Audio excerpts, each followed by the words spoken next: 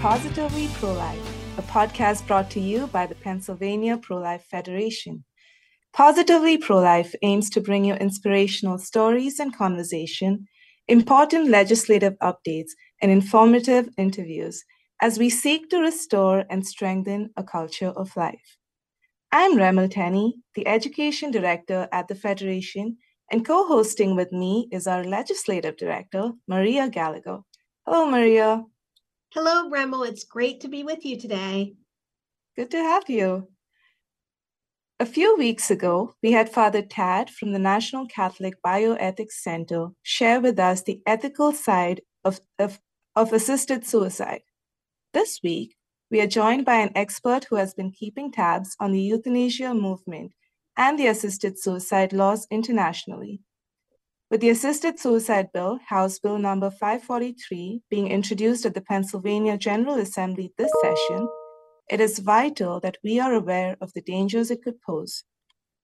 Later in this episode, we will be speaking to Alex Schadenberg, the Executive Director of the Euthanasia Prevention Coalition, and he will answer some of our questions from his vast experience of diligently following the progress of this movement for over 2 decades. But first, let's get our weekly inspiration. So on Easter Sunday, I got to video call my husband's grandmother in New Jersey, and she actually turned 95 in March this year. She's had Alzheimer's for a few years, and her memory is not very good. So she doesn't know where she is. She just knows that she's home when she sees familiar faces, especially those that she lives with, and also people who speak the same language as her. Now, for me, the best part about that call was just to see her surrounded by her family. Many of her children were there. So her children, their spouses, a few of her grandchildren and their spouses, and 3 of her great-grandchildren were there too. And it's always fun to see videos of her with her great-grandchildren, and she's singing songs to them, she's praying with them, she's reading to them, and mostly just delighting in the life that she sees in front of her. She's been such an inspiration to her children, and they often speak about how her strength and her vigor, even at this age. And one of the things that children celebrate about her most is how she overcame so much hardship in her life. She was widowed at a very young age with 9 children and 1 on the way. She was very young when her husband passed away suddenly due to health issues. And she had to find a way to support and raise them. Now, all the oldest children, as they grew up, they pitched in to help her. But she suffered so much loss of her children, loss of her husband, and lived in poverty for a time. But through it all, she was able to witness the success of all of her children through the life that she spent taking care of them, raising them. One of her sons actually became the first in her village in town to get a master's degree in the United States.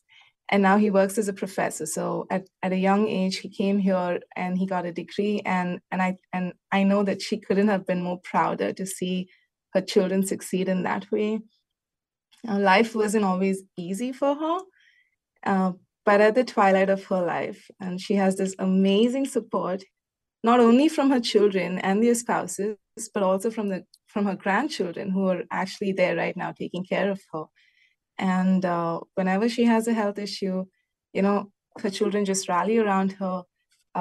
They make sure that someone's there to take care of her, and she's never without anybody. She's never had to also live in a hospice or like go outside because everyone's like, this is our mother, our grandmother, and we will take care of her.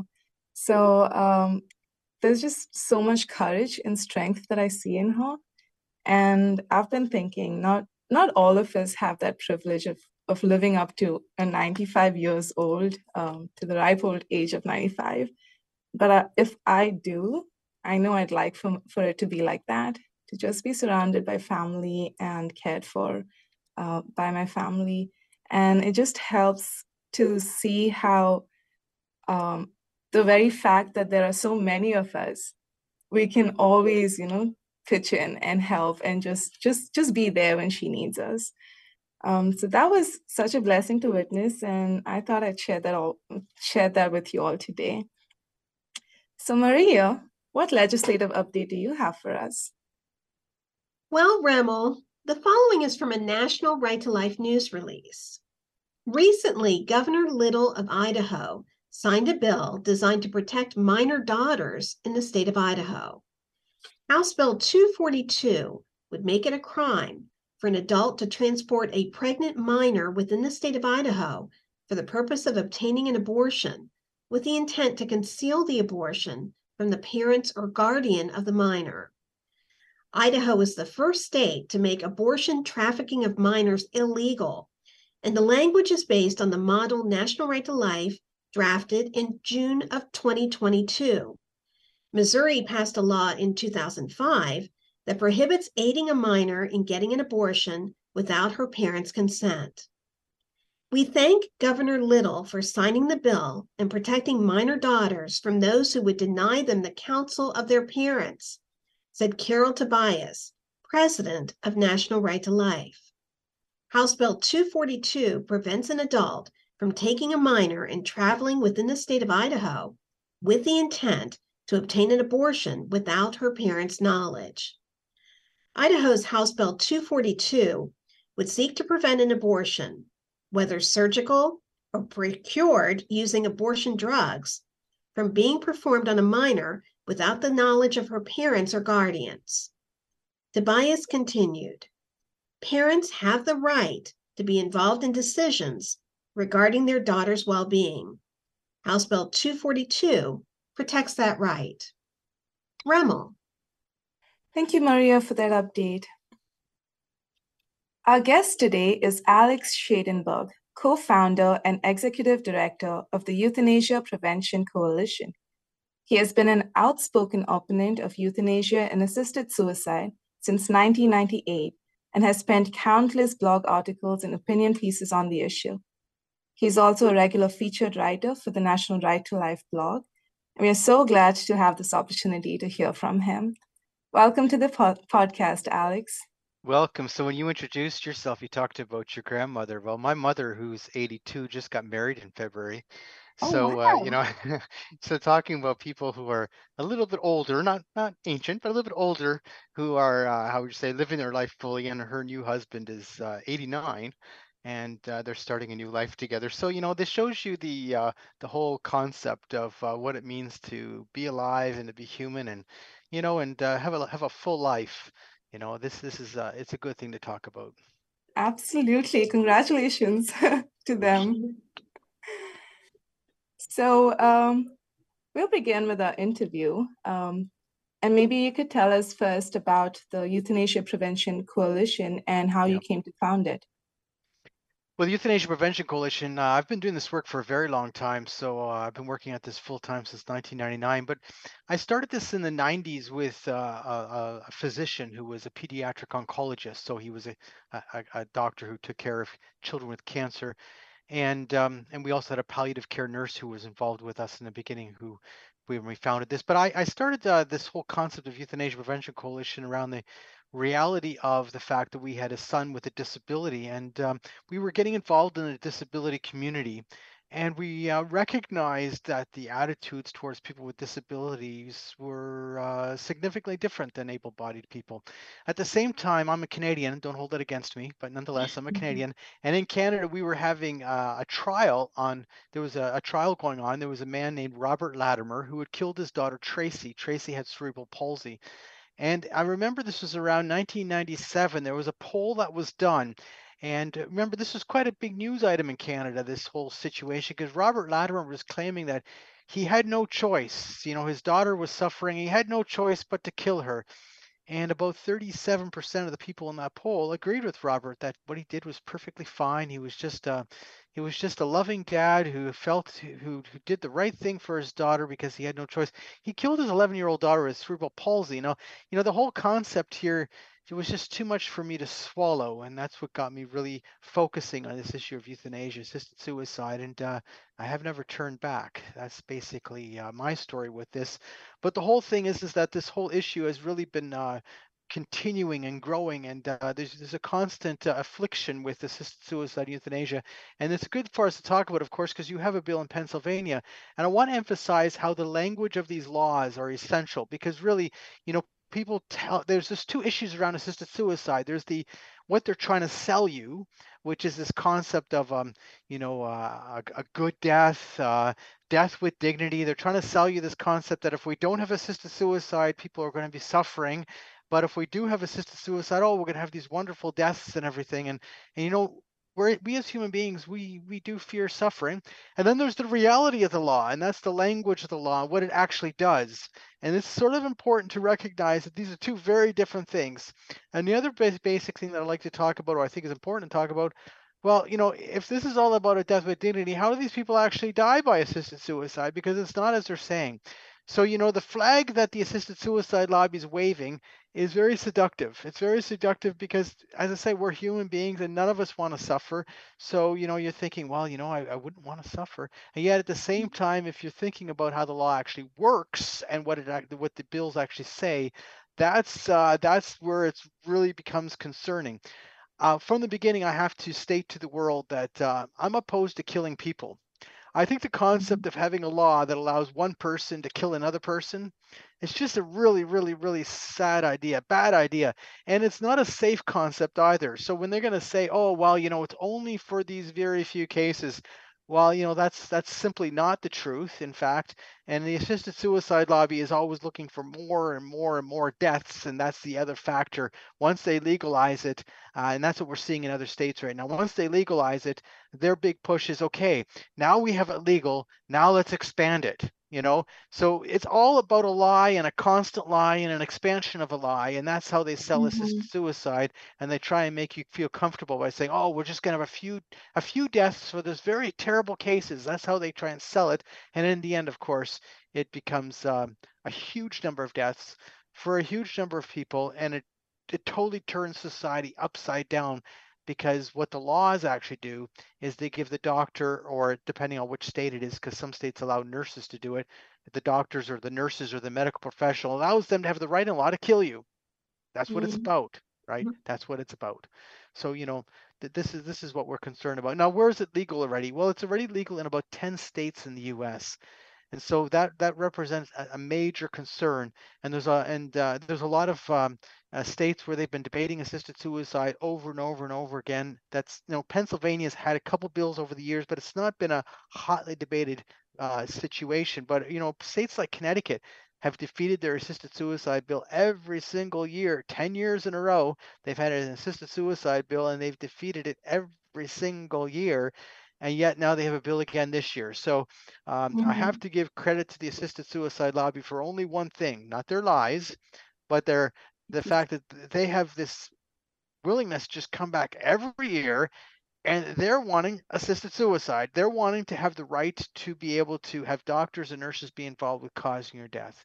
That's what they want, Yeah. and they're pretty persistent. And maybe people who oppose the killing, maybe we just have to be just as persistent as they are, because they're pretty darn persistent, aren't they? That's just the reality. So anyway, um, Yes. Yes, and you mentioned the 10 states where suicide is legal right now in the US. What's been the experience of those states, particularly Oregon?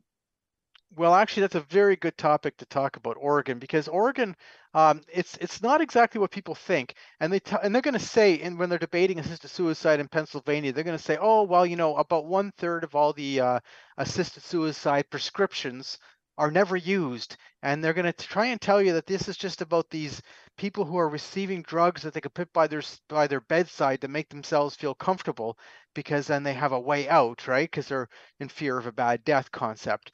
But in fact, it's not true. When you look at the data, so last year in Oregon, the 2022 data show that there was 278 reported assisted suicide deaths. Now, why do I say reported? Well, there was 431 lethal prescriptions written, and there was 278 reported deaths. Now, right off the bat, we know there was more than 278 deaths, because every year when the next report comes out, so when the 2023 report comes out, it will jump that number up because there's a lot of what you call late reporting that goes on in Oregon. Nonetheless, there's this other factor. In 2022, there was 101 people who received the assisted suicide drugs. So the government knows they received the drugs. They were approved for it. They received them. They have no idea. They know they died. So they have a death certificate for these people, but they have no idea if they died by assisted suicide or not. And you'll notice in the Oregon report, every single year you have this data number, which is this whole thing about ingestion status is unknown. They just don't know. Now, what's going to happen, of course, is in the 2023 data, it's going to show you an increase in the number of reported assisted suicide deaths in 2022. And some of those people were part of that 101. But there's still going to be a huge number of unreported deaths where they simply don't know what happens, meaning they might have been assisted suicides, they might have been natural deaths, but nobody knows. So you have to know right off the bat how the law works. The law works by a self-reporting system, and it's exactly the same thing as being proposed in Pennsylvania. So you need two doctors. Now, as I say, in Oregon, it's still doctors, but in New Mexico, they allow nurses to be involved. But the two doctors have to approve the death. Just so you know, the first doctor is supposed to actually meet that person. They're supposed to actually examine the person. Now, it might be done. Some of these deaths are being approved by Zoom. Very concerning when that's coming into play, and I can get into that in a second. But I mean, what's happening is that the same doctor who approves the death is the same doctor who's prescribing the assisted suicide, is the same doctor who sends in the report. So it's a self-reporting system. And the Oregon government, and the same problem is going to happen in Pennsylvania because we've got the same problem in Washington State.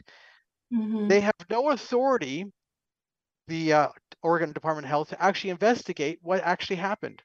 So there's no authority. So what you have is you have this whole self-reporting system, and every year there's a significant number of deaths where there's no report ever sent in. They have no idea.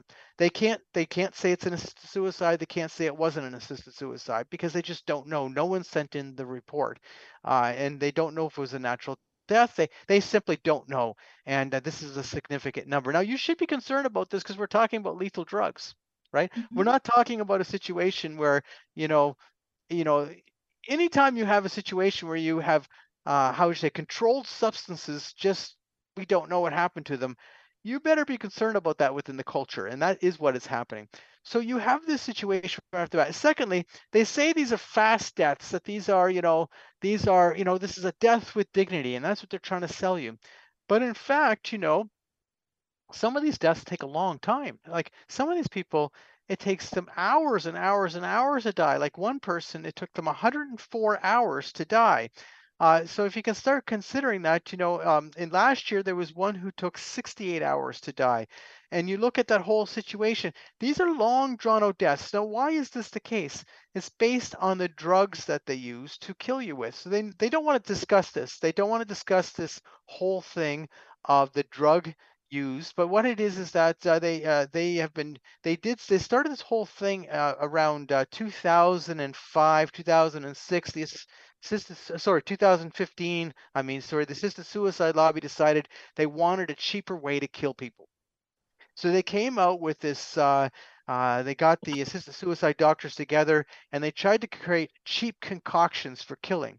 So you see this article in the USA Today in February 2017, which was expressing this concern. It said, that the assisted suicide lobby was finding a cheaper way to do this, and they said, the first drug experiments, they turned out to be too harsh. This is out of the USA Today, February 2017.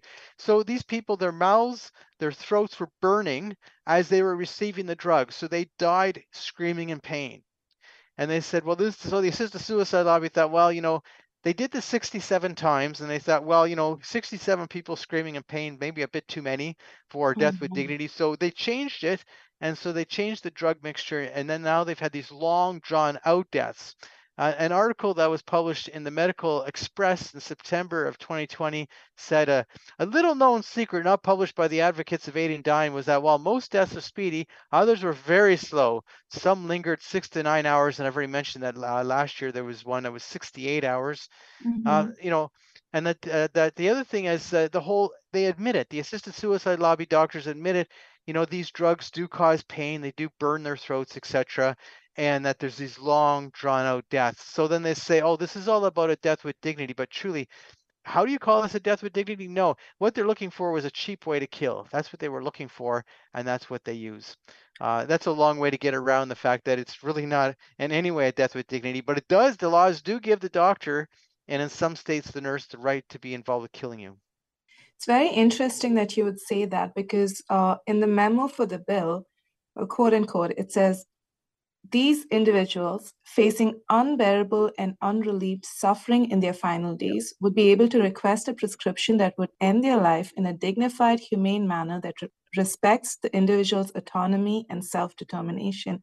Now, what it sounds like from what you've just said, that is not true. No, And that's right. although the That's the memo says sales this, approach. That's the sales approach, right? yeah, and you can see that in the bill itself, there is no mention of pain or any other kind of That's reason. right. You just have to be 18 years old. You have to 18 years old and above, and if you have a terminal illness that produces death within 6 months with reasonable medical diagnosis and judgment, and you just have to be a resident of the Pennsylvania Commonwealth. Right. So that's all you need.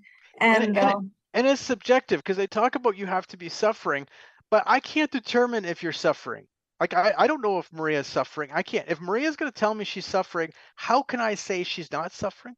This is very subjective. So we're going to give someone lethal drugs, knowing that they're going to take these drugs to have their life ended. We know this, and we're going to do this, and because she's saying she's suffering or she has such and such a medical condition, etc., when in fact, really what this is about is abandonment. Really, this is not about autonomy and choice and freedom.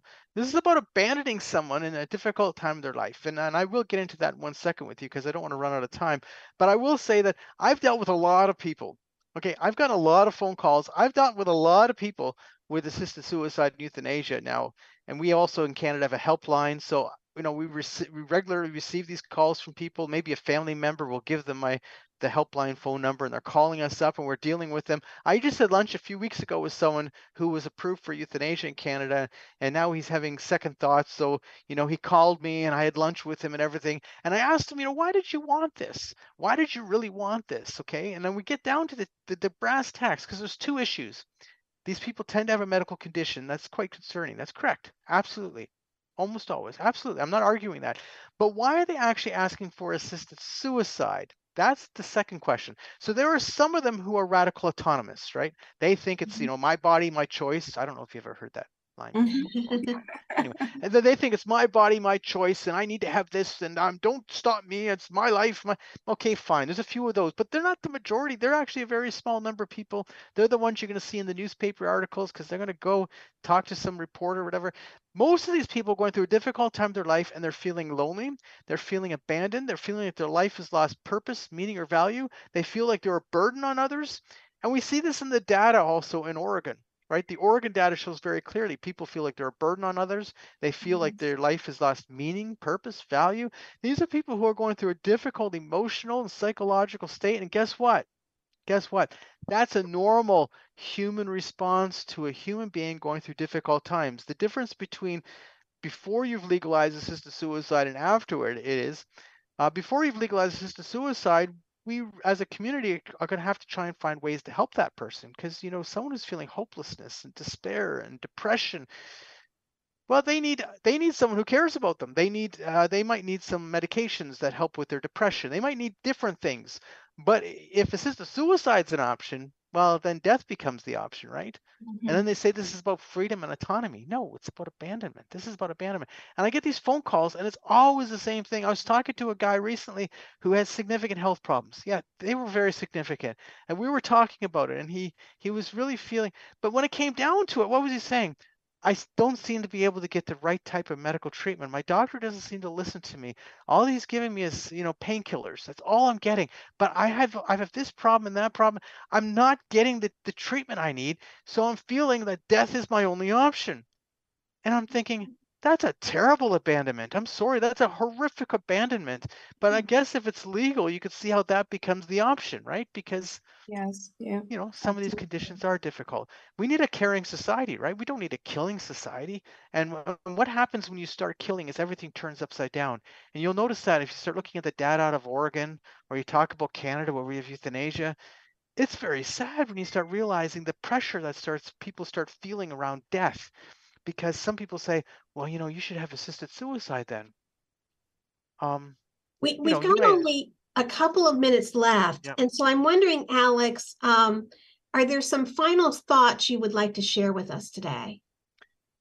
Yeah, the first thing is also the last thing. Assisted suicide is but a lie. It's about a lie. They say it's about your freedom, your autonomy. It's about death with dignity. These banners are things that we really like because we're human beings. Like none of us, like honestly, like who wants to really suffer? So we understand that, and suffering is not the strong point of our argument. But the fact of it is that's what they're going to tell you over and over again. They're going to sell in their stories over and over again people who are suffering. And they're going to say, well, we're going to have this to protect those people or to end all that suffering. And in reality, what this is about is giving the doctor and the nurses, if that's how it's going to extend to in law, the right to be involved with killing people. And this is a serious, serious problem because, think about the situation, what it means to be human. And this is what I'm always talking about to people. I'm saying my experience now is so clear that as a human being, people go through these emotions, these psychological conditions where they're really feeling down as they're experiencing their disease or the progression towards a natural death. And so what's happening is that this request, someone saying, I'm having a difficulty, becomes the request for assisted suicide. It becomes the request for death. We lose the concept of caring for people. We have to reject assisted suicide. This is anti-human. I say to people clearly, and they say, what are you saying it's anti-human? It denies what it means to be human because we're killing people in a difficult time of their life rather than providing what they truly need is care. They need good care. They need a caring community. They need someone who cares about them. They need people who actually, honor their life as they are approaching death rather than saying, no, you're better off dead, Mhm. And how does this affect the disability community in the final? That's my final thing. It's terrible what's going on in Canada with the disability community, because of the fact that we now have euthanasia and assisted suicide and people with disabilities. If you look at the definitions, guess what? You look at the same definitions in your Pennsylvania law. They're not really defined. So if you don't really define it, guess what? Lots of people qualify.